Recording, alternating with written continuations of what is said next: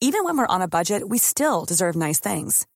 Quince is a place to scoop up stunning high-end goods for 50 to 80% less than similar brands. They have buttery soft cashmere sweaters starting at $50, luxurious Italian leather bags, and so much more. Plus, Quince only works with factories that use safe, ethical, and responsible manufacturing. Get the high-end goods you'll love without the high price tag with Quince. Go to quince.com/style for free shipping and 365-day returns. In a sudden flash, it all comes clear. It's a eureka moment, an epiphany. Hi, I'm Marcus Smith, host of the Constant Wonder podcast. The world offers marvel, meaning, and mystery around every single corner. In nature, art, science, culture, history, we talk everything from bees and beetles to obelisks and asteroids. Experience the thrill of transformative encounter. We'll bring more wonder to your day. Listen to Constant Wonder wherever you get your podcasts. Hello and welcome to another instalment of Down the Pub. We are in the Mary Rose. We have been delayed while Johnny finished his dinner, and we're having a bit of a middle class off because apparently his dinner is not up to scratch today. What did you have, Johnny? Pasta with leeks, pancetta and mushrooms. Very pleasant it was too. Andrew Lay's in the house though. He who came up with the immortal line last time he was on of "I had a mouthful of tarts," says that he just had veal ragu. Very pleasant. Yeah, very nice. Anyway, so Andrew is in the house as well. We have our barfly James. Hey James. Hey, you alright? Now let's just do it with everyone. You haven't had dinner, have you? You're having cider for dinner. No, I've had something to eat. I'm just completely shattered today. So. James. All right, we also have John joining us. He's got a beautiful view of Atlanta outside his window that he's sharing with us. Hey, John. Alex, as you may be able to see in the background, our football stadium is just as empty as everyone's theirs. Makes me so sad. We've just been having a whine about the football. We also have Charlotte Ward with us again. Hey, Charlotte. Hi. She's I'm actually definitely putting her thing out next week about Victoria's Wicked Uncles. She works for the Lloyd's Registry's Heritage Foundation now. How's it? What have you had for dinner? I had hot dogs for dinner. Oh, awesome. Yeah, that was quite nice. Angry now. I've had a bag of low-fat crisps so far. Who else have I got in the house? Clive O'Connell's back. Hey, Clive. Hi, Alex. Undisputed, poshest man here. What did you have for dinner, Clive? I had one of Waitrose's finest lasagnas. Brilliant. And we also have Andrew Dorman joining us from Dublin again. Hey. Hello. People from Cork caught up with you yet? Nope, still on the run. We're good. Idiots. What have you had for dinner? Sweet and sour chicken, but it was from Marks and Spencer, so it's somewhat middle class. Well, we are a bit posh today, aren't we? Alina's here as well. She's not really paying attention. She's trying to get something ready for an anniversary next week. Alina? Hi, I'm sitting and translating. So the more you speak Polish, the better it is for me right now. Yeah, we won't do that, but thanks. Okay, we're going to discuss today history's most important moment. And we decided to define a moment as not lasting more than 7 days, so that people couldn't pick something like the invention of writing or something like that, to make it a bit different. So we've got some good ones, actually. We've got some really interesting ones. Where should we go first? Eyeing you all as who's going to be my victim first. Let's do James, just because James is always good at starting us off. Go on, James. Tell us what you've gone for. I like your one. Yeah, considering it is of a legal persuasion and you're in a room full of lawyers, that this is not going to end up being fun for you, but go for it.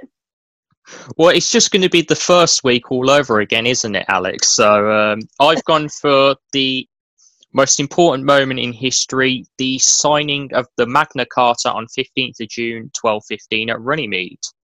So obviously, Magna Carta, I've chosen this moment because it was the signing of it. I'm not including the negotiations beforehand. I'm not including some of the stuff afterwards.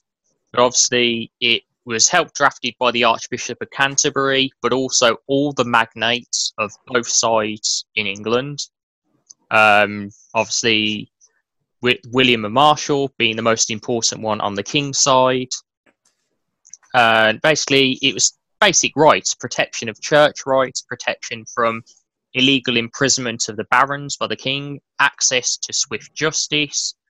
It formed part of the later peace treaties, including Lambeth at 1217, but I'll touch on that later. I mean, it's the signing of it, it's just influenced so much in history. The 1297, King Edward I confirming it part of statutory law.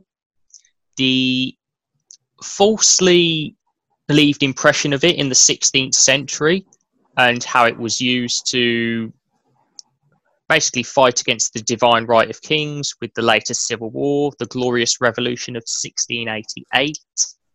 And it also helped inspire the American Revolution and the Constitution of 1787. To some extent, also the French Revolution, because they never had anything similar. So it still remains a powerful, iconic document and moment, despite all the stuff mainly being repealed in the 19th, 20th century, and also historians realising that a lot of the stuff in there wasn't necessarily as a document for everyone, but mainly as the barons. It's still an important symbol of liberty coming from this moment, even today. While it was unsuccessful in what it was intended to do as a peace treaty initially, it's also, I think, arguably the first peace treaty that was negotiated, in my opinion, where the winning side just didn't put all the demands on. This was something that was negotiated and signed by people on both sides. I mean, you had, I think it was, oh God, I'm looking here, 16 barons, including the famous William of Marshall, who arguably, without it might not even be there as well, considering he survived when he was 5 from being executed. He was became a Templar in the end. He fought for King John, despite King John slating him and doing a lot of bad stuff to William of Marshall, actually, come to think of it. You had the Master of the Knights Templar involved. You had the Papal Legate. You had the 2 archbishops of Dublin and Canterbury, and 7 other bishops, all named in the charter.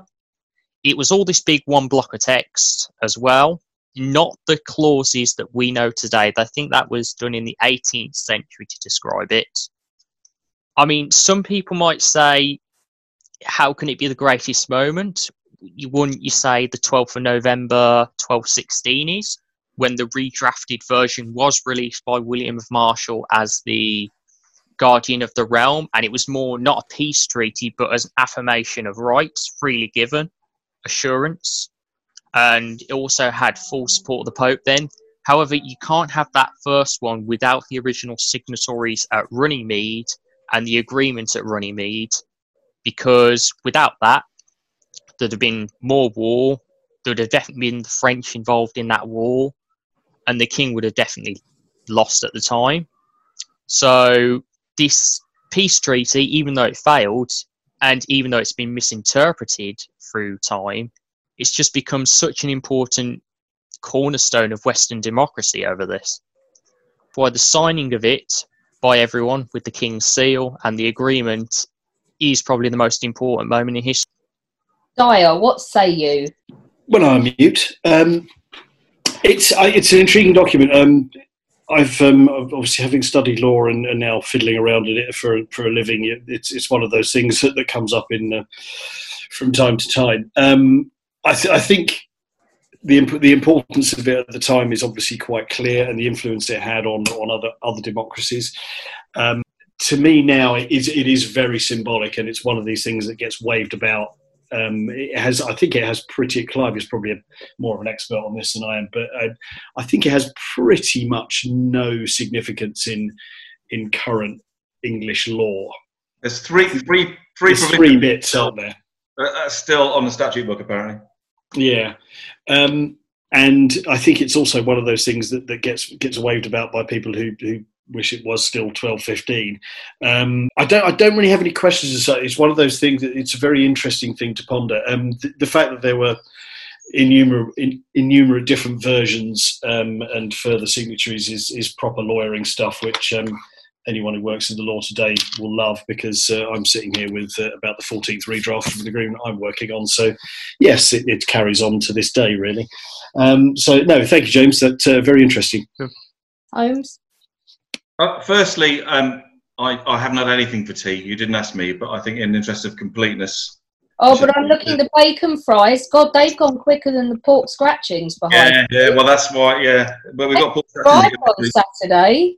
Yeah, well, I have got quite a hungry, nearly 16-year-old on school holiday. He's in that human dustbin phase now, isn't he? A little bit. Mm.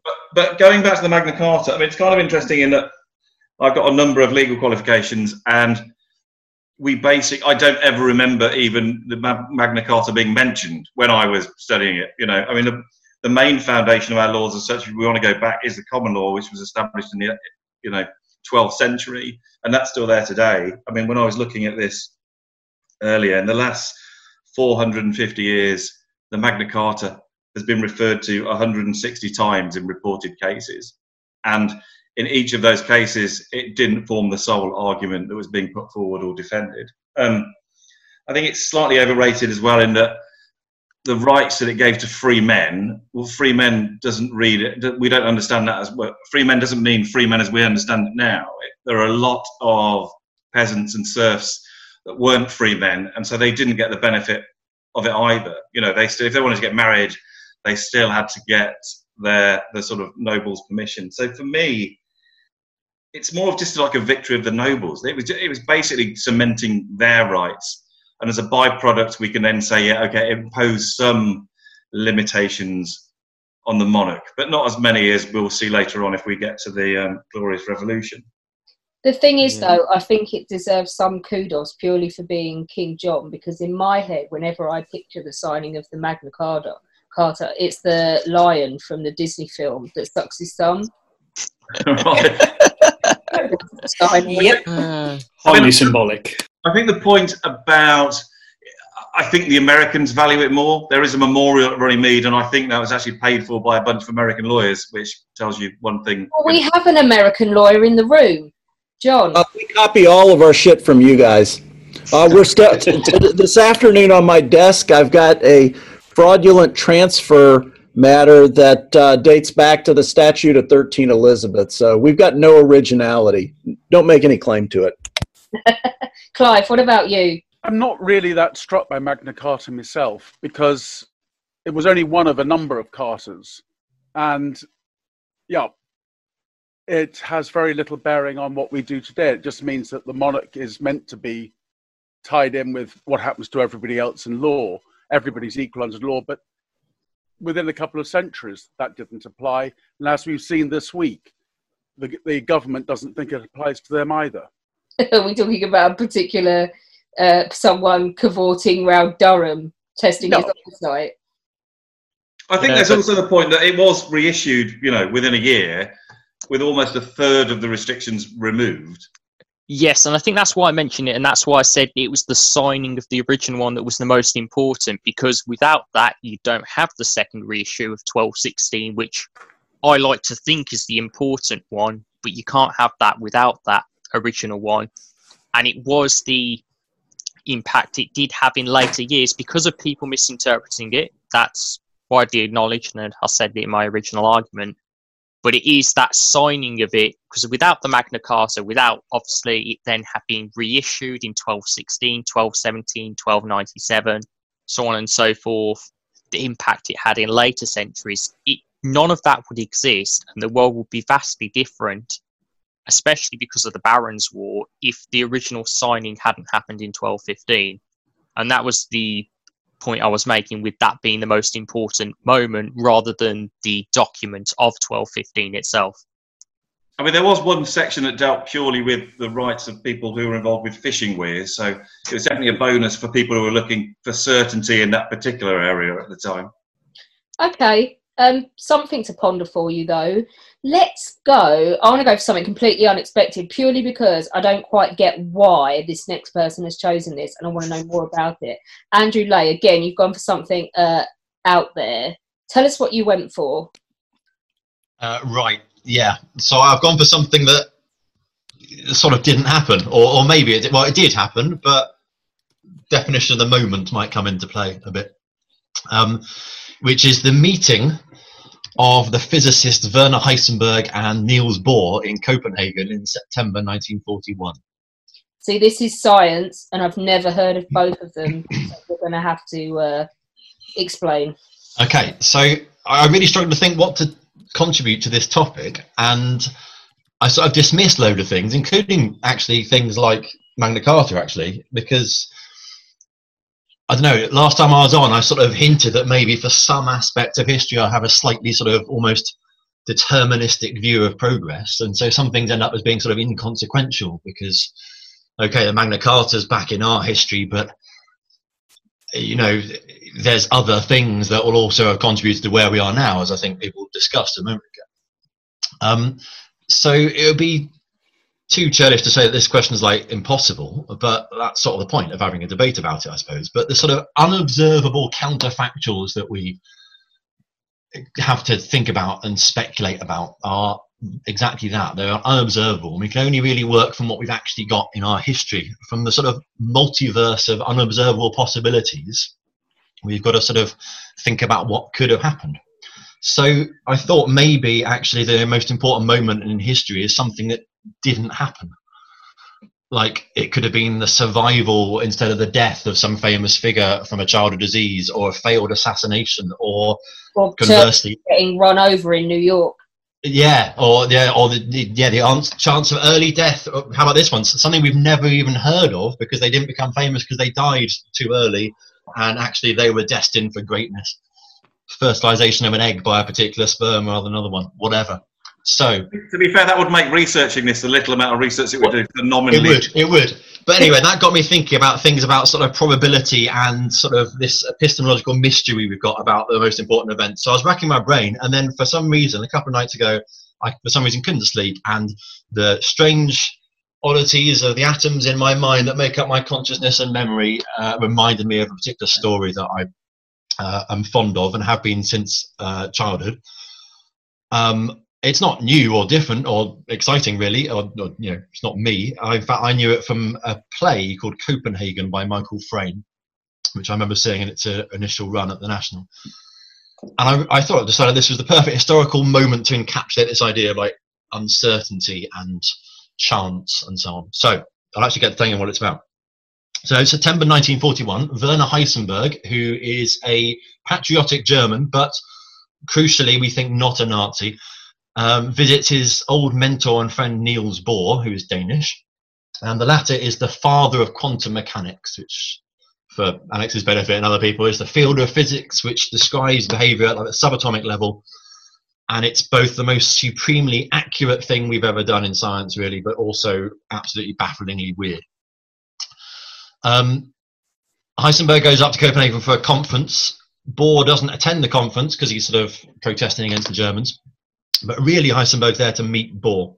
And this, of course, is in Copenhagen, which actually gives its name to one of the key interpretations of quantum mechanics, which is that basically particles exist in many states and locations at once, described by probability, but it's only when we observe them that they actually sort of become fixed in time and space, and that observation itself collapses the other possibilities. It becomes reality. So hopefully you can sort of see a parallel perhaps with historical counterfactuals.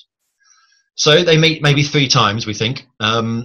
Probably the scrutiny of the Gestapo and other spies, especially on Heisenberg's side, because anything he says and gives away might be treasonous. So both parties admit later on that the conversation was sort of veiled, coded, hesitant, unclear, and the true intent of what either party was saying was sort of beneath what was spoken out loud is a bit uncertain. And so the questions that historians ask and playwright Michael Frayn say is basically, why was Heisenberg there? And what does he want? So the sort of great Jewish challenge of physics having obviously left in the previous decade, he's now the senior theorist in German atomic physics, and he, as such, he's the leading figure of the German project for an atomic bomb. But he and his colleagues are somewhat skeptical. They know it's theoretically possible, but they're not entirely sure it's feasible. Can it be done? And if it can, of course, should it? And we don't have to worry about the details exactly, but it's to do with how much uranium you need and things like that. But I'm not an expert on that myself. So there's a few theories about what was actually discussed. We know that Heisenberg was observing like Nazi progress against the Soviets, who arguably perhaps were the more obviously evil regime at the time, possibly, and had therefore sort of come to terms with an eventual German victory and was sort of broadly optimistic for it. And he said as much to Bohr, which pissed the latter off. But that raised the possibility that maybe he was trying to just bring Bohr under his protection, to do what he could to secure the Copenhagen school from total Nazi control. But he might have wanted to go a step further. Did he want to co-opt Bohr to the German project for the atomic bomb? Or he might have been curious because Bohr was in vague contact with the Allies and indeed was smuggled out a couple of years later, thence to Britain, thence to Los Alamos in an advisory role. And maybe wanted to know what the Allies were doing, because if the Germans weren't making much progress, perhaps some just mere hints and news of progress would have been enough to sort of spur them on a proof of concept. But then there's the big, really big ones. Next year, in sort of summer 1942, Heisenberg reports to Speer, the economic head of Nazi Germany, that the atomic bomb was not feasible, at least not under any sort of reasonable time scale, or if it were, it would take some really huge resources. And the team redirected their efforts towards nuclear power, and which would be much more palatable for a reluctant member of the regime. And Nazi war effort in that regard went more towards von Braun and rocketry and so on. And so the question is, why did Heisenberg not get there? Because we know it was feasible. We know he may have got his sums wrong because the Manhattan Project showed it was possible.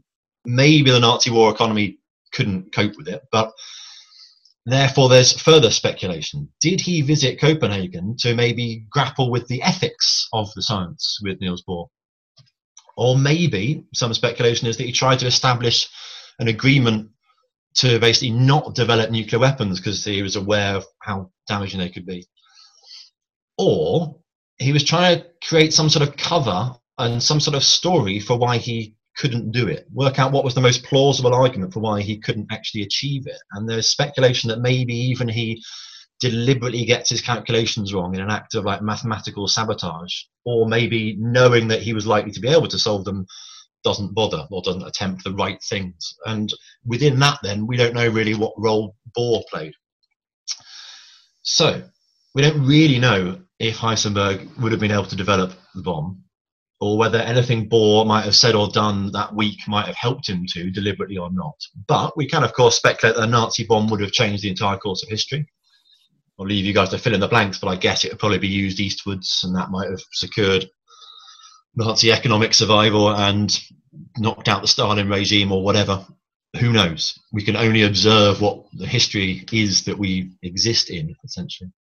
So maybe that week in September changed nothing. But I think I'm so arguing that in an indeterminate past, the things that we can't observe were possibilities, are possibly as important the things that did occur in our timeline, which is just one of the myriad possible worlds. So in some worlds, one of the greatest scientists of his age does develop an atomic bomb for the Nazis. In some of those worlds, something said in Copenhagen in that meeting unlocks that puzzle. But by existing in this world, our act of observing the past as it was eliminates the other possibilities, but they were possible. And so that Copenhagen meeting may well be the most important moment in history, but because of what didn't happen. That's a really interesting. Do you know what? When you see how much research and prep has gone into mine, the contrast is quite stunning. Daya, any questions? It's a good point, isn't it? Yeah, it's a story that's fascinated me for a while. Actually, I remember reading it, and purely accidentally on the back of Heisenberg being the character that Walter White named himself in Breaking Bad. That's how popular culture does these things to you. But it's intriguing because neither of them, as far as I understand it, neither of them ever really reached agreement after the fact of what was said. Neither of them ever gave the big sort of tell-all truth moment on their deathbed. It just remained indeed, and completely unspoken. That's the point of the play, which is excellent. By the way, I think it's on YouTube with a BBC adaptation with Daniel Craig in it, possibly as Heisenberg. And then after Michael Frayn had written that play, the Niels Bohr Archive released some letters. And in fact, again, they were multiple drafts of this letter that revealed a bit more. But yeah, again, you're absolutely right. They've never really sort of committed to what was said. And their relationship was really frosty after this. And so time went by, and it was only like sort of 16 or 20 years later that they even sort of broached the subject again. So they couldn't really remember exactly what was said. Yeah. And it sort of, I mean, from what I've limited amount I've read about it, it's sort of they were obviously both excellent in their field, but the philosophical question looked like it was actually probably too much for them. They couldn't really comprehend. Well, they knew what could come from it was terrible, but they couldn't quite comprehend exactly where it would end up. Yeah, and then so after the war, the German scientists get rounded up by the Allies. They're sort of, I think it's in the south somewhere, sort of near Switzerland, and they get taken back to a house in the UK for like debriefing, and they're there when America drops the bomb on Hiroshima and Nagasaki, and they're basically astounded because they're astounded for two reasons. I think one, that they weren't entirely sure it was plausible, and two, that they, astounded that they actually went through with it and did it. No, fascinating. Thank you. Holmes, any questions? Yeah, and this is a bit hypothetical as well, in that if the conversation hadn't taken place and Hitler did get an atomic bomb, do we think he would have used it? In that he didn't use gas and he had access to gas?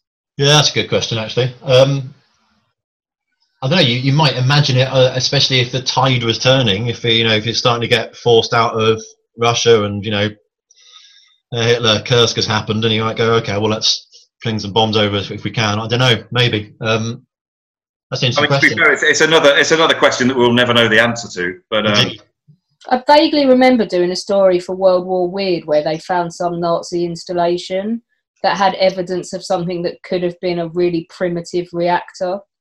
Well, that's what they went to, and you needed the reactor to create the fissile material, so they sort of went towards power, and that's why we get fussed about Iran and stuff. Right? Are they making bomb material, or are they just generating power? And yes, they were doing some of that. Yeah, and then of course there's the issue of the Allies took a huge amount of effort. Like it was the entire apart from the Germans that were left over, it's like the entire generation of physics talent and 120,000 people or something in the Manhattan Project.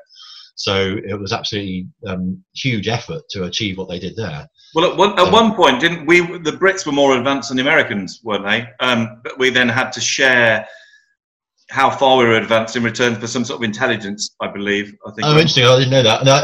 I think I saw a book or something about the sort of Britain as a nuclear power and that. That does ring a bell, actually. Like something to do with some magic beans or something. John, have you heard that? I remember researching the back and forth between Churchill and FDR, and of course the United States had the real estate where it could spread out and make something as complex as the Manhattan Project. It did end up costing, I think it was $1.1 billion at the time in 1940 dollars. And actually, there was one project during the war that was slightly more expensive than that, and that was the B-29 long-range bomber program. But there was a massive, for the Manhattan Project, there was a huge personnel commitment. And for as many people as knew part of it, the story, there were only a handful who knew what everybody was doing, and it was an extraordinary level of secrecy, both on the British and American side. Well, I heard only just the other week that Truman didn't know, and he had to be briefed when he became president. Oh, that's correct. When he was sworn in on the night of April the 12th, that day he thought he'd be playing poker with his buddies in the evening. Instead, he's getting sworn in as president. His Secretary of War, Henry Stimson, said, "Sir, I need to talk to you about something." But the cabinet members were all circling around, and so he said, okay, let's talk about it in the morning. And that's when he found out about this project. Stimson had actually concealed the bomb's existence from Truman when Truman was a senator in charge of investigating government waste and what the government was doing. Dyer, you got any questions? You've done your questions. Holmes, have you done yours? The one last one that I've got that you mentioned Heisenberg, but a project like this would have more than one person working on it, wouldn't it?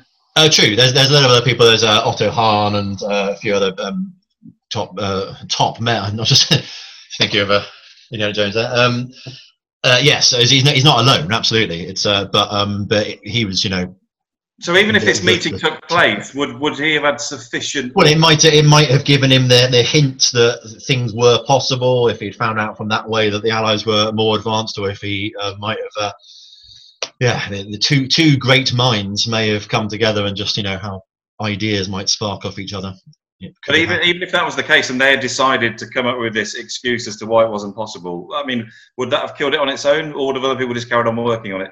Well, possibly, but then I suppose they didn't. They redirected efforts. So I suppose again we'll never know. But maybe there might have been disquiet in the ranks that someone might have said, "Hold on, I think we can do it," and you're stopping us. But, For those who are unaware, it's American Warlords, How Roosevelt's High Command Led America to Victory in World War II by Jonathan W. Jordan, 2015. It sounds like you had fun doing that one. Alex, what do I owe you for the promo? Gin, when you come over, or when I end up in the south. I'm a cheap date. Oh, have you got rum? It's a bit early for rum, isn't it, over there? Oh, no, I started Barbados. at 5 o'clock. We were recording about Cuban history. I felt it was a requirement. Okay. Anyway, bottom line of my one, major event doesn't necessarily have to have had something happen. Something might not have happened, and that might be the top event. That's the thing I'll leave point. Let's pause and get a refill, just because I have no gin left, and then we'll come back, and we've got 5, including my rubbish one, but more different ones from around the world. Okay, so we are back. I have gin. All is right with the world.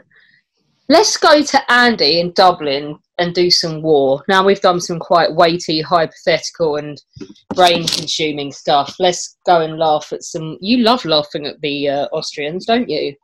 They just open themselves up for it. And this is... Yeah, I feel I'm lowering the tone slightly with this after quite an interesting hypothetical analysis of Bohr and Heisenberg. But, I was tempted to do quite a serious topic, something like Petrov and the whole... nuclear scare in the 80s maybe, but then I decided for something far less serious, but in the grand scheme of things it does have quite an important impact on European history as a whole. So I've opted for an unspecified date during the siege of Vienna, and that's in 1683, right? 1683, yep, the Great Siege, I suppose it's not. So a little bit of background. I know I'm surrounded by 20th century historians on all sides. So in 1682, and in the run-up to 1683, the Holy Roman Empire was in a particularly bad way. Hungary had been sort of seeking its own independence from Austria, and there was a lot of infighting and political division. On the same level of maneuvers, I guess, you could say, as the 30 Years' War, mainly on religious disputes.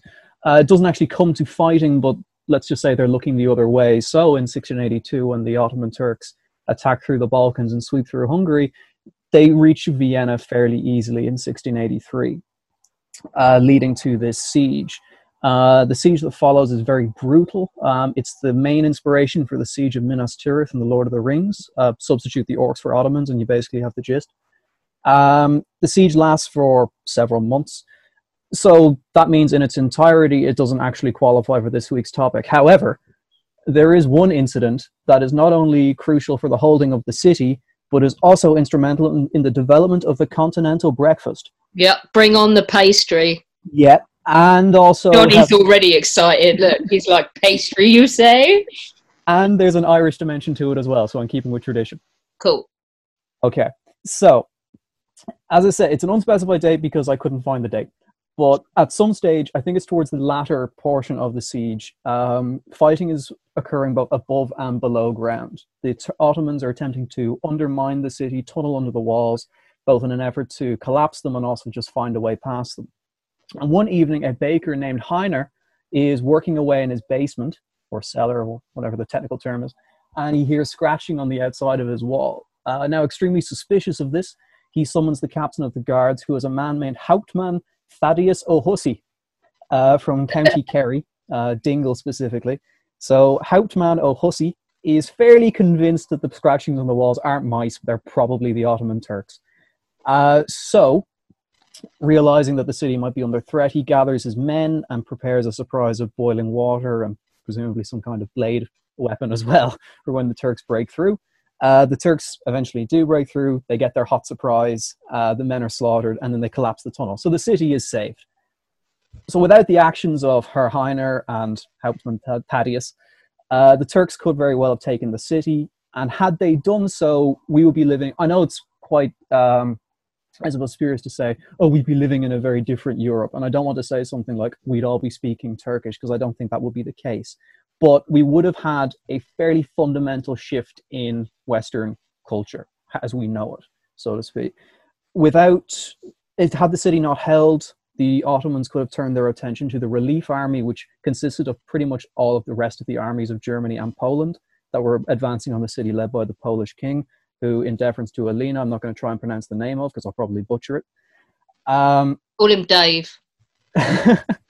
Oh, let's go over. Yeah, Dave works. So you have a situation then where, had the city fallen, God knows what could have happened, and this is a microcosm of the importance of that. But more importantly, after the siege, the imperial majesties offered Herr Heiner the opportunity to create a celebratory pastry to commemorate the event, allegedly. And to do so, he took the crescent moon of the Ottoman Turks and wrapped it in pastry like a turban, creating the croissant, which is Austrian. The end. Yeah. So forget about the whole balance of power in Europe thing. Flaky pastries and continental breakfast would never be the same were it not for the Siege of Vienna. As we know, the French have since stolen it, but let's face it, the Austrians have sort of stopped claiming things, historically speaking, ever since 1945. So we can kind of let them get away with it, if nothing else. So that's my suggestion as the most important event in history. What happens to Dave in the end? So yes, Jan Sobieski and his winged hussars eventually saved the day, but had the Turks not been distracted by the siege going on, who knows what could have happened when he did turn up with the Christian relief force. So I was trying to convince an eminent paleontologist on here earlier to call the next dinosaur he discovers Davosaurus. I'm not sure I won that argument. Holmes, any questions? No, not really. So what this boils down to is a set of circumstances that happened on a particular day that led to the development of the croissant. Yeah. Well, also the whole saving of Europe from the Turkish threat, but more importantly, the croissant. We're saying basically, are we looking at a similar scenario to like the Islamification of southern Spain if Vienna had fallen across Eastern Europe? But I thought it had to be something that lasted less than 7 days. Whereas the only takes the ultimate result would have been as a result of the whole siege, wouldn't it? If we limit it to the croissant, then I'm not sure if I'm not a big fan of continental breakfast anyway. And I know, Alex, you kept saying that, you know, Johnny would have his head turned by this, but I've had many breakfasts in foreign hotels with Johnny, and he always goes straight to hot meat and eggs, to be honest. I do the same. It's true. That's his first breakfast. This is the second one with croissants. Dyer, any questions? Given it's all been relatively highbrow and quite sensible now, I would just like to proffer the theory that one Turk stood next to another one as they approached the city. One of them said Vienna, and the other one said, means nothing to me. Oh my God. On that note, I'll shut up. I like it. I like croissants. Let's move on to... Clive, in case you hadn't noticed, I'm saving your moment of potential glory till last. Let's go to Charlotte, because Charlotte's one has already been mentioned, and it was coming all along. Charlotte, what have you gone for? I've gone for the Glorious Revolution. Why glorious? Why glorious? Because it was great. No, because it was sort of supposed to be not very bloody, and it was welcomed. I think I've gone through another loophole, because it technically lasted longer than 7 days. But the date in question is the 5th of November, 1688. And the background to the Glorious Revolution is kind of long-winded, but essentially you have Charles II on the throne. He is married, but although he's able to have children, he doesn't have any children with his actual wife. So everyone in Britain at the time, you know, the nobles, lords, etc., etc., etc., realised that the heir to the throne was his younger brother James. And unlike Charles, who kept his Catholicism hush, hush, hush, James was outwardly Catholic, which obviously worried a lot of people at the time. But they were kind of okay with it because James had 2 daughters, Mary and Anne, and Charles insisted that both these daughters be raised Protestant.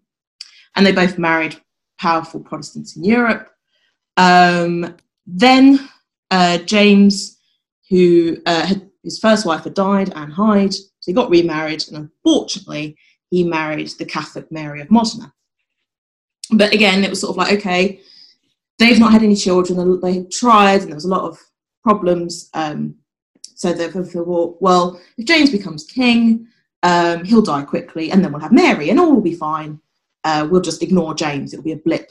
Then a son is born, and then you have the sort of famous warming pan story, in that it was a rumour was spread that the child had actually been stillborn, so they snuck a baby boy into Mary of Modena's bedroom in a warming pan. I love, where did they get this baby? This has always bugged me. This baby now. Find me a baby. He doesn't have a surplus supply of babies just lying around for this eventuality. Yeah.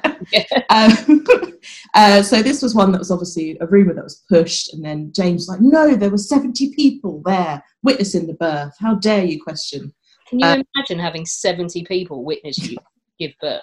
Well, that was the case with a lot of, women in the royal family giving birth. They had to have several witnesses. When Queen Victoria was born, the Duke of Wellington was one of the witnesses there. So, but he loved that. I'm sure he did. I'm sure he was clearly in touch with his feminine side. Down the business end, as it were. Yeah. So they not tell you never go down the head end, otherwise you'll never want to touch your wife again. Looking at Holmes and Dyer, and they're like, I'm not getting into this. Taking a left turn. if you'll apologise for the slightly coarse reference, the best description I ever heard of it was, it's like watching your favourite pub burn down. I've got a better one than that. I've got a friend who had a pact with his wife that he had to stay top end all of the time. And as things progressed, he had a very, very persuasive midwife who said, come and have a look. He was like, no, I'm not going to come and have a look. She said, come and have a look. You may never see this again. So he went down and had a look. And his wife said, what does it look like? And he said, it looks like a hippo yawning. A mutual acquaintance of ours said that his wife's boobs afterwards, it was like someone had smashed his favourite Tonka toy. Anyway, we're digressing. and we're back in the room. Sorry. It had seemed quite uptight to this point, considering the last few weeks of Napoleon's penis and all the rest of it. So, well, I'm glad I, could bring this how it should be. To be fair, Andy started it. The croissant. The croissant to childbirth. Great. That's why I'm here. So anyway, a son is born. Whether he's actually their son or not is up for debate. But that meant, of course, that Mary was no longer an heir. This new boy was. And there was a fear, obviously, that James was obviously going to raise his son Catholic, and there'll be a Catholic dynasty, and everyone freaked out about that. So Charles II dies, 1685, and James II becomes king, and he goes full Catholic, and tries to bring in sort of how he wants the kingdom to be run. 7 bishops are arrested, all sorts of things going on. So 7 nobles get together, known as the Immortal Seven. Do they name themselves that? I'd like to think that they spent most of their meeting going, what should we call ourselves? Immortal, awesome, dynamic 7. So they write to William of Orange, who is, of course, married to Mary, and they basically sort of say, invade. We don't want James, we want you, we want Mary, so please invade. So William does, and he lands in Devon on the 5th of November, 1688. And he afterwards sort of says, it was the Protestant winds of the Spanish Armada in 1588 that kind of was still there and swooped him into Devon and carried him forward to London. James sort of didn't really put up much of a fight. He thought William would fail. He was wrong. And so James tries to escape. He jumps in sort of a little rowboat down the Thames, and in a sort of weird moment of triumph he feels, he drops the royal seal over the side of the boat into the Thames. And he sort of said, it was if William doesn't have the royal seal, he can't become king. But that, they got around that. And he is captured, but then William just sort of says, I'll let him go. I don't want him to become a Catholic martyr. And James goes with his wife and his son into France, and they are looked after by the French royal family. And all of this results in both William and Mary becoming king and queen. So it's the only time we've had a diarchy rather than monarchy in our history. And of course, that then led to the signing of the Bill of Rights in 1689, which I'm sure the legal bust out there will know more about, kind of the ins and outs of it, and what it means as part of our constitution today. But one element of it is that no British monarch after could be Catholic or marry a Catholic. And so because of this, and because of the unfortunate circumstances with Mary and Anne and all of their children dying, this is why we end up going over 40 people to get to George I becoming king in 1714. And then that, of course, directly leads to Queen Elizabeth today and all the stuff that happened with the Georges. Oh, and there's the fireworks. Oh, is it 8 o'clock? Yeah. It's 8 o'clock. At least we've not got the cornet this week. That was fucking horrific. So to fact check something that's sitting in my manuscript, I've said that the Duke of Clarence can blame James II for the fact that he wasn't allowed to marry Helen of Orleans. Is that right? Yeah, I think a lot of them did sort of, Cool. James's fault. Just using you to fact check my book there. Holmes, any questions? Well, I think it needs to be noted that James II, when he arrived in France in exile, that was in 1688, which must have been slightly gutting for him because he missed l'année de la fistule by just a couple of years. Oh, the year of the fistula, we're back. We're going to get it in every one from now on. Oh, I love that people have found 2 historical fistulas and shared them with us since that programme. But I think more importantly, I mean, the resulting thing, the Bill of Rights, legally it doesn't have that much influence, but it was referred to in the Gina Miller case, when was it, a year ago, 2 years ago, whenever that was now, where there are some gaps, obviously, in our unwritten constitution. And I think it's fair to say that what resulted from it was it enabled the Industrial Revolution to take place. It didn't directly cause the Industrial Revolution, but it led to circumstances where it made it easier to flourish here than perhaps anywhere else in Europe.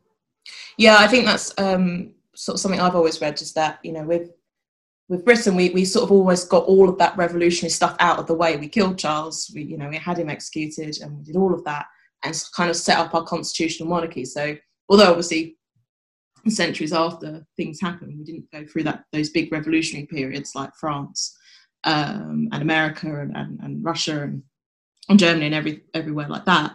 And then the other reason, which is a slight sidebar, that I was told at university as one of the reasons that we never had a full revolution like the French and the Americans and the Russians was because that we played. Planning for your next trip? Elevate your travel style with Quince. Quince has all the jet-setting essentials you'll want for your next getaway, like European linen, premium luggage options, buttery soft Italian leather bags, and so much more. And is all priced at 50 to 80% less than similar brands. Plus, Quince only works with factories that use safe and ethical manufacturing practices. Pack your bags with high-quality essentials you'll be wearing for vacations to come with Quince. Go to quince.com/pack for free shipping and 365-day returns. Millions of people have lost weight with personalized plans from Noom. Like Evan, who can't stand salads and still lost 50 pounds. Salads generally for most people are the easy button, right? For me, that wasn't an option. I never really was a salad guy. That's just not who I am. But Noom worked for me. Get your personalized plan today at Noom.com. Real Noom user compensated to provide their story. In 4 weeks, the typical Noom user can expect to lose 1 to 2 pounds per week. Individual results may vary. Cricket. I think that's right. Or we generally can't be asked. It's too Can you imagine All that. people going to all the effort of beheading literally everybody in town? It's too tacky. It's too showy. Yeah, but it's a lot more interesting than cricket, though. Surely. I don't know. Some cricket games can get a bit violent. Take that back, Clive. Dyer, any points on this one? No, I think for me, it's the first one that really, to me, led to many other important things happening, like Andrew touched on, in terms of the possibility of the Industrial Revolution, the Bill of Rights, and so on. So I think it's the most intriguing one in that sense. Yeah, there's no sort of questions as such, but it's a convincing case for me. Yes. I'm looking not to give anything away. Looking out of John's window and getting incredibly jealous of not being in Georgia right now, or South Carolina, or anywhere like that. Partly because my friend Carolyn started posting pictures of her drive-through Starbucks from Greenville yesterday. Starbucks has reopened. Devastated that hasn't happened here yet. Let's stay with John in Georgia, because this is a man after my own heart. What have you gone for, John? All right. I started looking at different inflection points in history, those times when the way people looked at life changed. You know, Battle of Salamis, the conversion of Constantine to Christianity, Chelsea's loss to Manchester City last year. And I decided to focus... No, it needs to be the slip for Gerrard. But I focused on the 20th century, and when you're looking at the one moment that changed everything and set a century that kind of, even though we're only 2 decades away from it, I do think it's fair to say that century threw off the orbit the Earth was turning on. The one moment that stands out, of course, is the assassination of the Archduke Ferdinand. It's, a Bosnian Serb named Gavrilo Princip literally pulled the trigger on a game of Russian roulette that Europe had been playing. But when I thought about it, you look at before an event and you look at after the event, are there opportunities where that trajectory could have changed? And I also thought to myself, John, you dumb shit. Alex gave you 7 days, so don't try to reduce it to the amount of time that it takes for a bullet to enter and exit the neck of an imperial heir. Let's see if you can expand that to 7 days. So I chose almost the last 7 days, July 23rd through the 29th of July, 1914, and it was a sort of clusterfuck that changed everything in a lot of ways, and it didn't have to go that way. And here's my defense of that. Prior to the assassination of the Archduke, prior to that last week in July, Europe was, of course, a loaded pistol playing a game of Russian roulette. The pistol was made up of the interlocking alliances. So Russia was besties with Serbia. France was besties with Russia. Britain and Belgium were besties with France. And over in the Central Powers, Austria, Hungary, and Germany were spooning together. So, we've got these interlocking alliances. We've got also these interlocking war plans and strategies. So at this point, Moltke the Younger is looking at his railroad timetables. A lot of other powers are doing the same thing. And then there's, of course, the naval arms race as well. Now, the motive of everybody before July 1914, and again, I'm going to limit it to 1 7-day period to fall within the rules, but before that, the motives of the big powers were not to bring down the Ancien regime. George V did not want to yeet his cousin off the throne. Nicky and Willie, both cousins, were exchanging telegrams during that fateful week in English. You look at them and you think they're translations of German or Russian, but they were speaking in English. To be fair, even Willie doesn't want a war for most of that. Yeah. Well, he was one of those guys who, swaggered a lot and then realized some shit's about to happen, and he realized he probably gave Austria a bigger blank check than he should have. But up till that point, Europe had avoided a lot of crises: the Moroccan crisis, the Bosnian crisis, the Agadir crisis. Those things had happened in the 1900s, and every time someone pulled the trigger on that gun, it just went click, because there just wasn't a bullet loaded. So the great powers were playing games of chicken, and they got comfortable with that and complacent. And of course, Bismarck famously said, the next war in Europe's going to happen over some damn fool thing in the Balkans, and that's what did happen. Well, you have the assassination of the Archduke. Obviously, Austria is up in arms about that, but that happens at the end of June, and so almost a month goes by, and there's a lot of talk. It kind of looks like the last 5 minutes of a Tarantino film, with everybody pointing guns at each other. But and then on July 23rd, it starts to happen, and this is where the balls up creates a fault that I think can be fairly shared by a lot of people, but it is compressed more or less into that 7-day period where events kind of took an irrevocable turn. 23rd of July starts with France telling the Tsar of Russia, don't back down from Austrian aggression. Same day, Austria sends an ultimatum to Serbia saying, you're going to be our bitch. We want you to suppress anti-Austrian sentiment. We want you to let us go in and help you do that. We're going to give you a list of people we want you to fire. And basically, they just did things that no other sovereign nation would find tolerable. Winston Churchill did call it the most insolent document of its kind ever devised. That happens on one day. The next day, Russia tells Serbia to man up, and Germany says it's going to back Austria. Then the next day, Russia begins partial mobilization. Serbia, its ultimatum from Austria running out, mobilizes its troops. 3 days later, July 28th, Austria declares war on Serbia and it mobilizes. The 29th, Russia mobilizes against Austria, which Germany had previously said it would back. So that train of events is very hard to stop at that point. As we know, shortly afterward, Austria mobilizes at the end of July. Germany cannot let Russia get the jump on it, so it feels it has to mobilize. It did so on August 1. France couldn't let Germany get the jump on it, so it mobilized the same day that Germany was mobilizing. Germany declares war. It brings in the Ottomans the next day. So that train of event, that course of events was more or less set during the 23rd through the 29th. We have World War I, of course. It sucks. 30 million people more or less killed, another 8 million civilians perhaps killed. But more than the war itself, the trajectory of the 20th century is radically altered.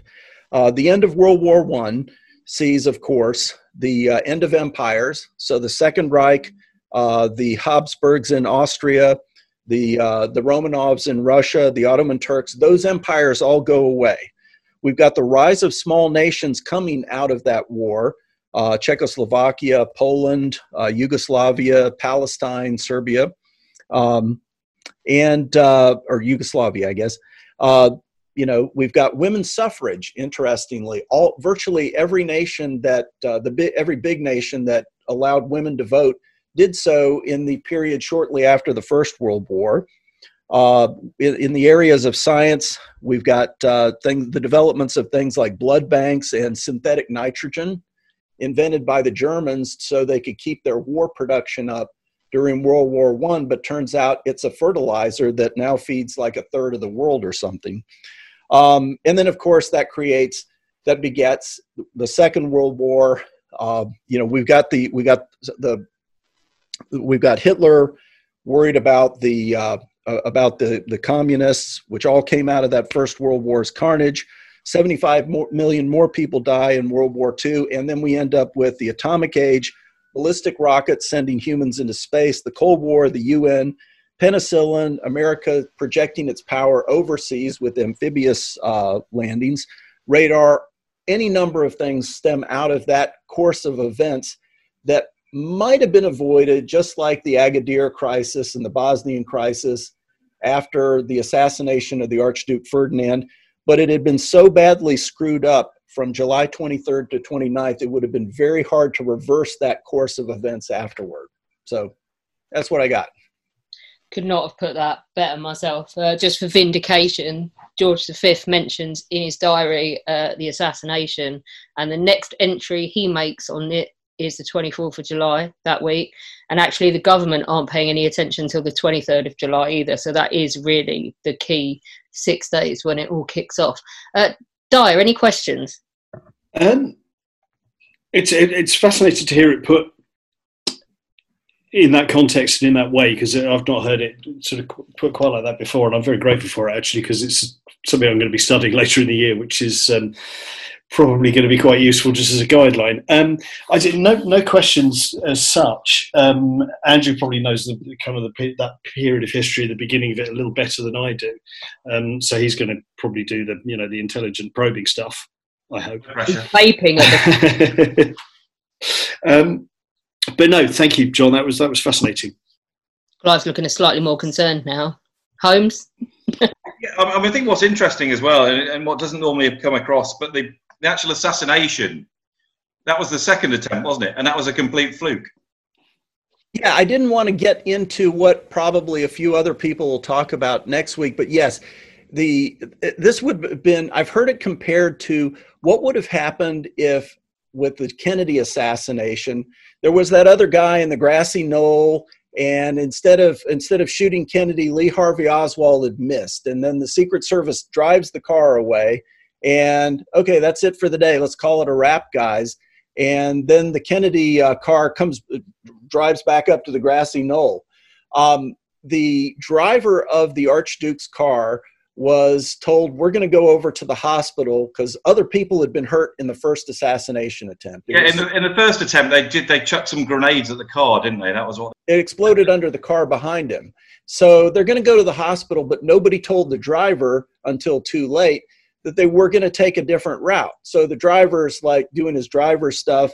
They tell him, you screwed up, you missed your turn. So he stops the car and just happens to stop it right in front of the assassin, who, thinks, how did this happen? Pulls out his, I think, Fabrique Nationale 1910 pistol, sprays the car, and Sophie and Franz are murdered.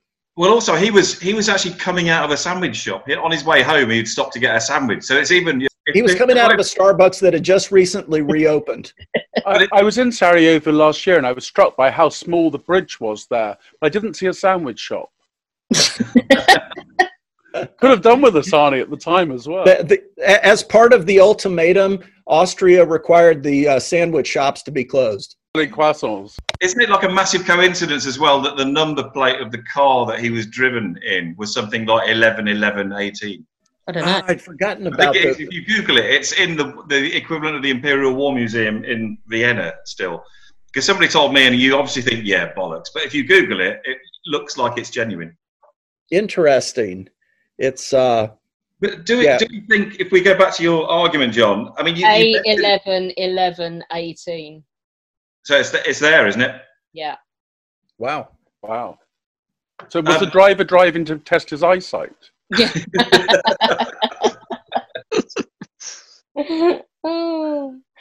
Okay. I was just going to ask that, John, you mentioned that Europe was a tinderbox anyway. So isn't it likely that this was probably going to happen at some point, even if it wasn't in the 7 days that you've outlined?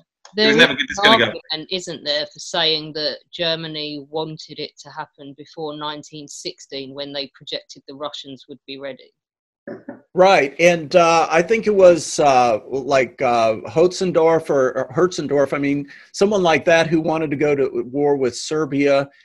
They were, like I said, playing games of chicken, and but I think the assassination of the Archduke, getting out of the 7-day time frame a bit, created an emotional response and compressed the emotions of that moment, compressed the times for decision beyond the capabilities of men like Tsar Nicholas or Wilhelm II and Moltke and the rest of them. The Austrians sent that thing out, and they didn't expect Serbia to accept it because it was horrific. Serbians turned around and agreed to most of it. Absolutely. And remember, the Slavs who lived in Serbia were already, I think this was like the anniversary of the Battle of Kosovo when he was assassinated. They were already unhappy with the ethnic Germans, the ethnic Slavs. Just there was a lot of nationalism there. There were emotions going on, but at the level of France, Russia, Austria, and Germany, the powers that were really making the big decisions. I think if this had been a crisis like the Moroccan crisis, it might have unfolded a little slowly with a little less emotion, such that they had a little bit more time to see if cooler heads could prevail. They might not have, of course. It's almost like you're expecting the other side to back down, and then when they don't, because communication isn't what it is today, you can't cancel it anyway. You've reached a tipping point at that point, and then that's it. The documents at the Royal Archives and looking at the telegrams going backwards and forwards between the kings, not until the last minute did anybody, politicians included, think it was going to escalate beyond a localised conflict in the Balkans between Austria and Serbia. Mm-hmm. And in many ways, you had, I think it was, that interaction between Moltke and Wilhelm discussing the mobilization schedule. And I've always wondered why, if you do a mobilization on day one, why can you not just hit a pause button if you think that there's a chance to back down? It shouldn't be an irrevocable machine, but I think some of the military, at least the Prussian military, maybe some others, Russia, viewed mobilization as kind of a self-executing Frankenstein monster, to mix metaphors. I haven't done this in detail since I wrote it up for George V, which would be 2 years ago now, but to my recollection, it came down to the fact that the Russians drew up along the Austrian border, and Nicholas said to Wilhelm, "I will not let them cross the border. If you stand down, I can't stop mobilization, but I can guarantee you they will not cross the border if you back down." And then there's a point shortly afterwards where William is saying one thing to Nicholas and doing another. And I think Wilhelm was swayed. But I mean, there's some of his ministers. There's one minister, and I can't remember who it is, who leaves an audience with William in tears because he thinks that the Kaiser doesn't want a war. So Wilhelm was being pushed pretty hard, and at some point does flip from trying to keep peace. And then Nicholas basically says he's been false all along. But yeah, Nicholas didn't really have the power at that point to force the army to come back off the border, but he did promise Wilhelm that they would not cross that line, and that he would guarantee that if the Germans would stand down, and they wouldn't. Yeah, Catherine the Great one time referred to the French Revolution as a collection or of a machine, that the people like Robespierre lacked the ability to control. And I think that by this point, there was a war machine that nobody had dealt with before. Trains were now at their peak of strategic usefulness. And that machine, the leaders of the Ancien regime could not, they just didn't know how to control it. Yeah, no, absolutely. Let's do our penultimate one. Mine will go last, but it's not going to be as in-depth as this. Clive is so convinced he's going to win this week, despite Johnny's obvious prejudice against any choice that he made. Nonsense. Clive, what have you gone for? Well, can I just start out by giving a shout out to Julie Carlson in California, who is your biggest fan. She has listened to every single one of your podcasts. Quite extraordinary, totally barking, but good on you, Julie. And thank you also, Julie, for pressurizing Alex to have me on tonight. You know what? It's because I put out every week an invite and you don't answer, so I thought you didn't want to. And of course, as soon as she said Clive, I was like, of course we'll have Clive back, because it's just funny to watch Johnny squirm. I just assumed Clive had a man who answered for him, but yeah. A little man, please. Yeah. Sopwith, where are you? Okay, what I'm going to talk about today, I just want to get some terms defined.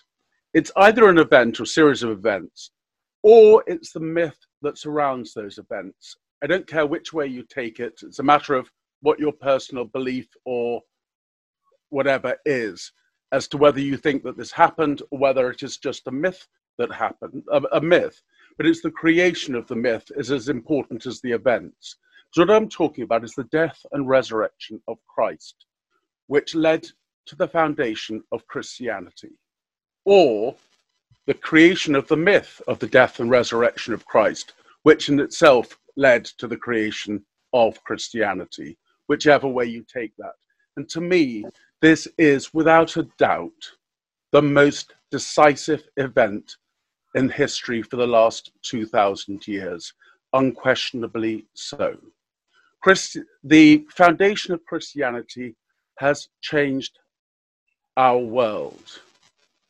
And without the death and resurrection, or the myth of it, there would have been no foundation of Christianity. So it really does come down to those from Friday afternoon till Sunday morning, bang, that's the time. It's well within a week.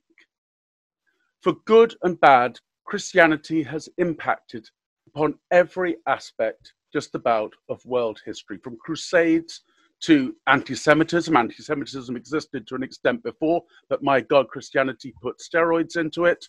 From conquest and colonization, justified by Christianity or sometimes led by Christianity. The abolition of slavery was led by Christians, the divine right of kings, the Reformation and every religious conflict. We've heard today about Magna Carta and all the bishops who are lined up there. We've heard today about the Inglorious Revolution of 1688. All of those were driven by religion. And so much British, and particularly English history, has been driven by religion since the Reformation. It wasn't just the Glorious Revolution that led to the Industrial Revolution. It was the whole essence of Protestantism in this country. The dissolution of the monarchy, dissolution, that was a bit optimistic. The dissolution of the monasteries, which transferred wealth to a class that could then utilize that to create the Industrial Revolution a couple of hundred years later. All of these things tie in with religion. The whole concept of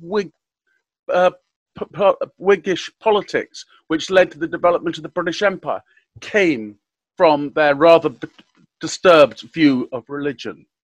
Christianity, much more so than other religions, has impacted upon the world. And that's partially because of the dominance of Europe in world history and colonization and empires and all the rest of it. Christianity has been at the front. Yes, Islam has done a lot. They've got as far as Vienna and they gave us croissants. But they've had a significant impact, but nothing like Christianity. Judaism obviously gave rise to Christianity, but it's never had the numbers to compete. Hinduism, Sikhism, Buddhism, other religions have all been strong, but never had quite the impact. Christianity is affected everywhere. The Americas, the whole of the United States was basically founded upon a bunch of dissolute Protestants going over there in the first place. But among the signatories to the American Declaration of Independence were Catholics as well as Puritans. There was a whole spectrum of nonconformist and conformist religious types, but all of them Christians. Latin America has been the whole history of Latin America has been driven by religion, up to and including the election of the current Pope. Africa although Africa does have other religions, Christianity has had a massive impact, partially because of colonial policies of European powers justified on the basis of religion. But religion is right up there, all the way through to Desmond Tutu and everything else. Even in Japan, which has never accepted Christianity per se, the Jesuits in Japan back in the 16th or 17th centuries were one of the only avenues that kept Japan in contact with the rest of the world. In China, again, a country that hasn't embraced Christianity, Christianity has still had an impact, if nothing else, in selling opium to the Chinese. The same with India. Marxism, well, there are arguments that the Vatican played a greater role in the destruction of the Soviet bloc than would be than one might imagine, especially with the Polish Pope that was around at that time. Religion, Christianity, has impacted upon politics throughout history in so many ways. It's impacted upon culture, from sacred music to the Velvet Underground's track Jesus. Christianity is up there. Churches, spires, defining our cities. Religious paintings, plays, everything. Christianity is right there. It's impacted upon economics. We talked about the monasteries, we talked about the wealth of the church, we talked about the dissolution of the monasteries and the way in which that happened in many, many other countries as well. It's impacted upon everybody's daily lives. There can be no other event in history that's given rise to quite such an impact. And to me, I don't really think that one can say that anything other than the creation of Christianity has had such an impact upon the shaping of our world today. Very nicely put, Holmes. Yeah, I mean, it's very well put, and it's hard to disagree with any of that in terms of the influence of Christianity, but we're supposed to be applying a little bit of historical rigor here, aren't we? And history's most important moment, and we don't know if that particular week ever happened. We don't ever happened. But it's the foundation of Christianity that either arose out of that week or the myth that was created about that week, which must have been created pretty soon afterwards. Well, but do we really know that? I mean, if we look in terms of evidence that survived from an archaeological perspective, there's very little from around that time survived. Even if you go to Great Britain between 400 and the Battle of Hastings, there's no evidence at all, really, as to what happened in Britain. So in terms of written evidence that this actually happened, there's nothing contemporary exists as far as I'm aware, is there? Are we not back to Andrew's argument, though, of it could just necessarily be like his argument? It didn't happen, but the impact is still... Well, it could be, but I think Andrew's argument is slightly more convincing. I mean, Clive's argument about the impact of Christianity is very compelling and correct. But you'll accept that happened on these particular days. I think at least Andrew argued that a meeting took place. There's a debate as to whether certain things were discussed at that meeting. But we're basically boiling this down to, from a historical perspective. Well, it either happened or the myth was created, and the myth must have been created at a particular time. So I'll take one of those two. But was the myth even created in that week? Or was it written 100 years later, 200 years later? It wouldn't have been 100 years later. It would have been much sooner, because people like Peter and Paul were around much before. But I don't know. I don't know to the contrary. I noticed Alex did flag up earlier that the Holy Week may be on this. And when I Googled it, I noticed that I didn't realise it was called the Holy Week, and I didn't realise they'd named each day of those weeks, every day in those weeks as well. But I know High Wednesday, Monday, Thursday, Good Friday, Holy Saturday. There is, but it's part. It's Where were you educated? God, in the north. Yeah, a comprehensive in the Midlands in the 90s. Not such a Catholic school, Clive, like you. Oh God. So for the subject, for the point of debate, some of the other religious things that nearly made it in today were the Council of Nicaea, which of course is 325, is when they decide Jesus is the Son of God, and sort of get all their ducks in a row, as I understand it. The Edict of Milan was going to be Emma's, but she's poorly tonight. And John mentioned the conversion to Christianity of Constantine. Is there an argument for saying there's a better way to frame the argument of the impact of Christianity than behind Holy Week? I think that's what it comes down to. I think all of Clive's argument were very well argued and incredibly persuasive. But if we just limit it to from a historical perspective, did this actually happen, and then, or even did it happen? Even though the Pope says it does, and that when I was a kid, we were taught Greek by Michael Tolkien, who was J.R.R's son, and his answer to anything when he was asked a question by obnoxious kids who he was teaching was, "Oh, sir, why do we have to do this?" His answer always was, "Pope says so." And that was it, which was a good enough answer. I think so. I think at my school we only did like half an hour of RE a week, and we never listened during that either, which you can probably tell from my slight position of ignorance here. I had 10 years of Jesuit-run boarding schools. Dyer, any questions? I think that's two ends of the spectrum, isn't it? Yeah, it's I'm sort of in agreement with Andrew in the sense that it's a huge thing to hang on an event over a few days, which may or may not have happened, or the creation of a myth thereafter. One of the things that sort of intrigues me and has just sort of popped into my mind is what would have filled the vacuum if it hadn't. Anyone? I'm just throwing that out there. That's a lot more religions today, I guess. I mean, if it wasn't for, well, what happened because of Christianity, or should we say rulers using Christianity to their own advantage, I mean, we'd have a lot of the Nordic religions still today, a load of African religions, a load of Middle Eastern religions that got suppressed. Greater prevalence of Islam surely would be a good bet.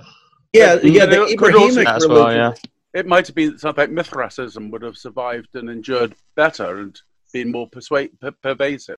I did notice earlier when I looked it up, you've got Palm Sunday, then you've got Holy Monday, Holy Tuesday, Holy Wednesday, Maundy Thursday, Good Friday, and then Holy Saturday. I think the naming of those days. Spy Wednesday, no? Spy Wednesday, please. Well, when I looked at it, it said Holy Wednesday brackets Spy Wednesday, but I thought the naming of those days, that's a Friday at 4:45 decision, isn't it, really?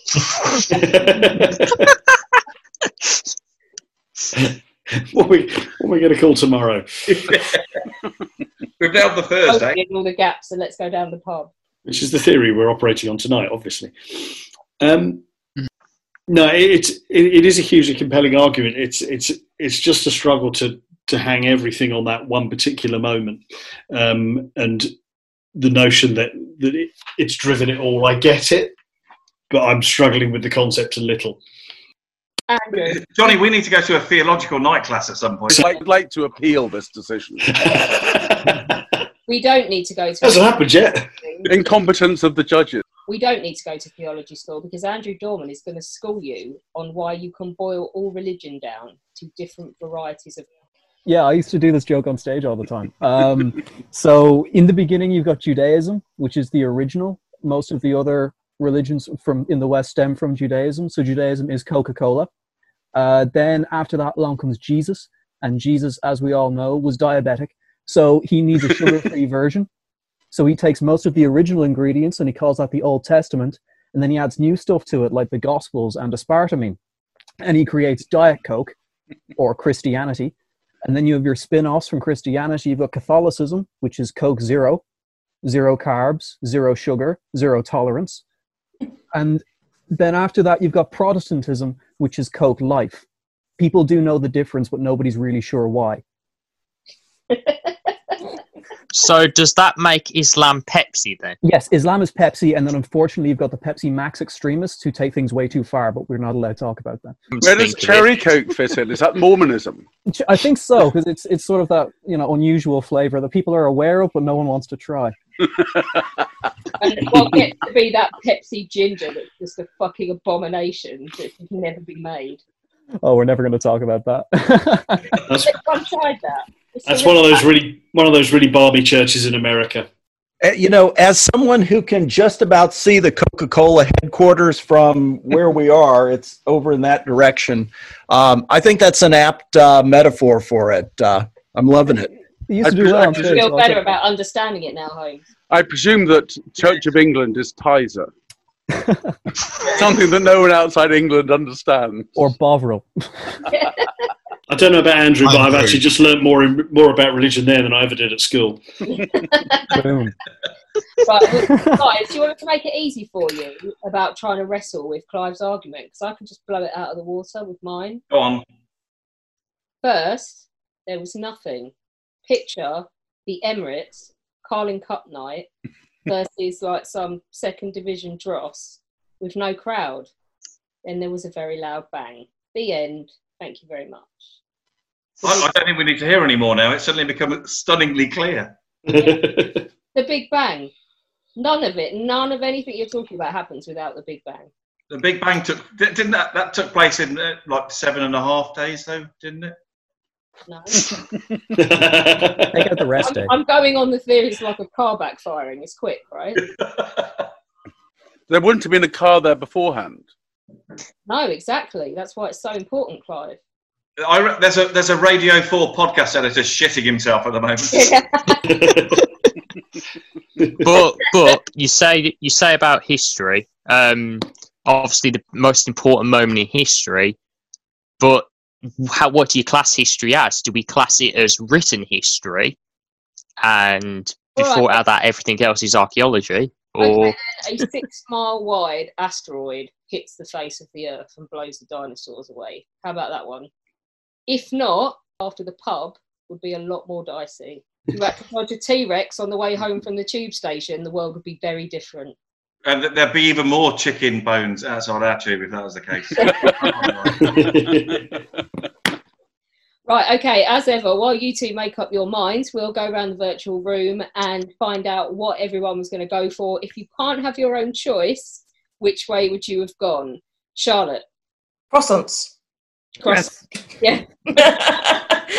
Have them for breakfast, can't live without them. I'm like Philistines, all of you. Andrew Lay? Yeah, I get the argument that it's sort of almost too big, but it's so, as Clive said, so woven into the fabric of our lives and a lot of historical stuff. I'm going to have to go with Christianity. Andy Dorman? I'm riddled with too much Catholic guilt not to go with Christianity. I blame my Irish upbringing. Clive, you can't have Christianity. I would therefore go with croissants. Yes. James? I'm actually going to go with the John's choice and that week, which obviously led to the First World War, because while it's more recent, it's had such an impact on our lives and continues to have an impact and will for years to come. And because it was just on such little minute moments, I just have to go for that one. I did notice that how the night has gone wrong for you, James. You were so confident at the beginning, your face has just got more and more depressed as we've gone along. But I'll go with that as well. I'll go with John's. John, what about you? I've got to vote with Clive this time. I do think there are some times in history when potentially Christianity could have fizzled out, but they had great publicists. Theodosius, Constantine, few of those guys. And so, you look around and a lot of colleges, hospitals, and social services and a lot of other stuff are premised on that. Excellent. Alina, are you even there? I am. I've actually been listening as well. So I'd love to say Andrew, only because he mentions Poland and, obviously. But I'm really sorry, Andrew. You're my second. So I'll take it. Yeah.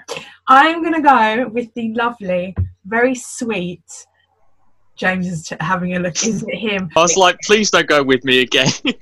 No, I'm going to go with Clive and Christianity. Johnny, Holmes, which way have you gone? I think we're unanimous again. I think that if we'll tell you the top three, but the ones that didn't make the top three, Magna Carta didn't make the top three. We weren't convinced by that. I have to say, I was slightly relieved that James brought this up tonight and not Clive, because that might have been a test of my legal knowledge, to be honest. But he argued it very well. The Hessenberg War, it's just a little bit too hypothetical for me. The Austrian siege, I don't really like croissant. I can't even pronounce them. They were just a bit stale to me. The whole defense of Christendom thing aside. Yeah. It's like there was a more educated argument in there than the croissant. But again, with my 1970s, early 80s Midlands comprehensive education, I can only pick out the simple things. Then I think we were in the top three. We had Clive was in third, which he made a very compelling argument. And if the question was slightly different, he would have probably won. You got the people's vote, Clive. That's all I care about. I wasn't going to win Johnny's vote ever anyway. I had you in second, but it's a democracy. Second, the Glorious Revolution. There is a significant impact onto the effects of that we can fit that are still around today, even though it possibly went over the brief of 7 days. But I think overwhelmingly, and first was John, and those 7 days in July that led to the First World War. The effects, as you said, led to the Second World War. There was immediate effects after it. Then it led to the Second World War, and I think we can still feel the effects of it today. Yeah, I think I'm just glad from my perspective I don't have to do a cocktail based on Christianity and I get to transfer it. Oh, you could have had Benedictine and God knows what else in there. Or just rum and coke. I think when I started scribbling at the beginning of it, I kind of subtitled this 7 days that shook the world when you said it had to be over a period of 7 days. And I think just for me, in my own weird criteria, I think John's really nailed that. I have to say, Andrew, I enjoyed the Heisenberg-Bohr thing because it's a really fascinating subject. Yeah, you're so blinkered by our own timeline. You're like racist, but for multiverses. But we're always saying that. Does that mean he's multiversist? Yeah. Chronically multiversist. It's one of those things where had it been the greatest omission in history, I think it probably would have been absolutely out front. But no, again, a fascinating series of arguments. But yeah, John nailed it for me. Brilliant. Well done, John. Thank you. As many times as I've been on this and have come in last, I thought I might be the Susan Lucci of History Hack. So thank you. Brilliant. Next week, we're going to go back to doing what we do best, which is laughing at people's misfortune in history. Because I've decided we're going to do history's most stupid assassination attempt. I don't care whether it was successful or not because I don't want to rule out all the Castro ones. So I'm going to make it that you don't have to. They don't have to have succeeded in the end, but there has to be an attempt on someone's life, and it has to be a complete farce. What's the cutoff for assassination versus just bog standard murder? It's got to be political, hasn't it? It's got to be politically motivated. Yeah, because on that basis, Shipman would be the best assassin in the UK. Yeah, it can't be motivated by stealing people's inheritances. It's got to be political. Tristan Tzara, the Dadaist poet and anarchist leader, said that every act is political, so that covers everything. So there's a reason we keep inviting you back, Clive, is because you say things like that and Johnny just looks scared. On that note, Alex, is there a limit to the number of intended victims at one attempt, like the gunpowder plot? I don't mind if there's going to be collateral damage, but they should be going. I mean, obviously, they should be going for one person. Ever the lady. Yeah. To be fair, the gunpowder plot, though, it wasn't necessarily stupid. It was just the stupidity of one person. But then I shouldn't really rule the gunpowder plot out because that was a multi-political assassination attempt, wasn't it? It was to wipe out a whole class. Yeah, they can use their discretion on that one, but it should be politically motivated. That's acceptable. But if there's collateral damage, we won't count them. But yeah, something like the gunpowder plot, you guys can use your discretion on the judging. Although it couldn't be that bad if he branded a mask that they used in The Purge. Alex, that just needs to go in your Twitter bio immediately. I don't mind if there's collateral damage. Oh God! Yes. I've said far worse. I look forward to be fair, when he says that although an entire family got wiped out, but it wasn't too bad because as a result they invented the fondant fancy in a tribute. I have to say that for all the offensive shit I've said, especially about French people on this podcast, I've not been called out once. Whereas Andrew Dorman gets the first kudos for being taken down by that Irish Central after he said, "Oops." They were listening and they weren't best pleased to be described as homeopathic. It was quite hilarious, but you took it well. Well done. Guys, thank you very much. It's been a blast as ever. See some of you next week if you fancy it. I'm going to go and drink more now. Thank you. Thanks, Alex. Thank you. Thank you. Good stuff. Join us over the weekend as well. Tomorrow we have Miranda Kaufman talking about Black Tudors, her fantastic book. Join us for that. And then on Sunday, it's our 100th episode already, and we will be talking to John Nichol about his fantastic new book, Lancaster, about the greatest aircraft ever made. I'm not having it on any other aeroplane. It wins, hands down, and you'll find out why. You can now nominate History Hack for an award. If you go to BritishPodcastAwards.com, you can nominate us for a Listener's Choice Award. You have to do your vote by the 6th of July 2020, and they will announce the winner at the British Podcast Awards on Saturday, the 11th of July 2020. So if you wouldn't mind, we'd really appreciate it. Don't forget, you can become a patron of History Hack for as little as $1 a month. Just go to www.historyhack.podbean.com. It will help us keep going in the aftermath of the coronavirus, and we would really appreciate it, as we would love to do so. There now follows a public service announcement. I'm Horatio Hornblower. And I'm Archie Kennedy. The simplest gift you can give in these troubled times is to obey orders. Indeed. The regulations are very clear in the matter. It is the duty of all of us to remain at anchor until the little people in the talking box signal you otherwise. You don't want to end up getting flogged. Good day to you. Good day to you both. Planning for your next trip? Elevate your travel style with Quince. Quince has all the jet-setting essentials you'll want for your next getaway, like European linen, premium luggage options, buttery soft Italian leather bags, and so much more. And is all priced at 50 to 80% less than similar brands. Plus, Quince only works with factories that use safe and ethical manufacturing practices. Pack your bags with high-quality essentials you'll be wearing for vacations to come with Quince. Go to quince.com/pack for free shipping and 365-day returns.